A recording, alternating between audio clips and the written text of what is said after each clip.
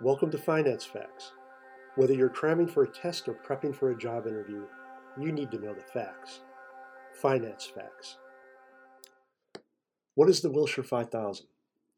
The Wilshire 5000, sometimes called the Wilshire 5000 Total Market Index, is a market capitalization weighted index of the market value of all American stocks actively traded in the United States.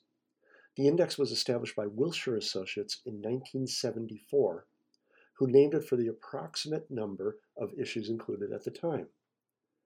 As of December 2019, the index contained 3,473 issues. The index is intended to measure the performance of most publicly traded companies headquartered in the United States that have reliable pricing data. Note penny stocks, limited partnerships, and ADRs are excluded from the index. The index therefore includes a majority of common stocks and REITs traded through the New York Stock Exchange, the NASDAQ, and the American Stock Exchange. Thanks for listening to Finance Facts. My name is Dave Coker.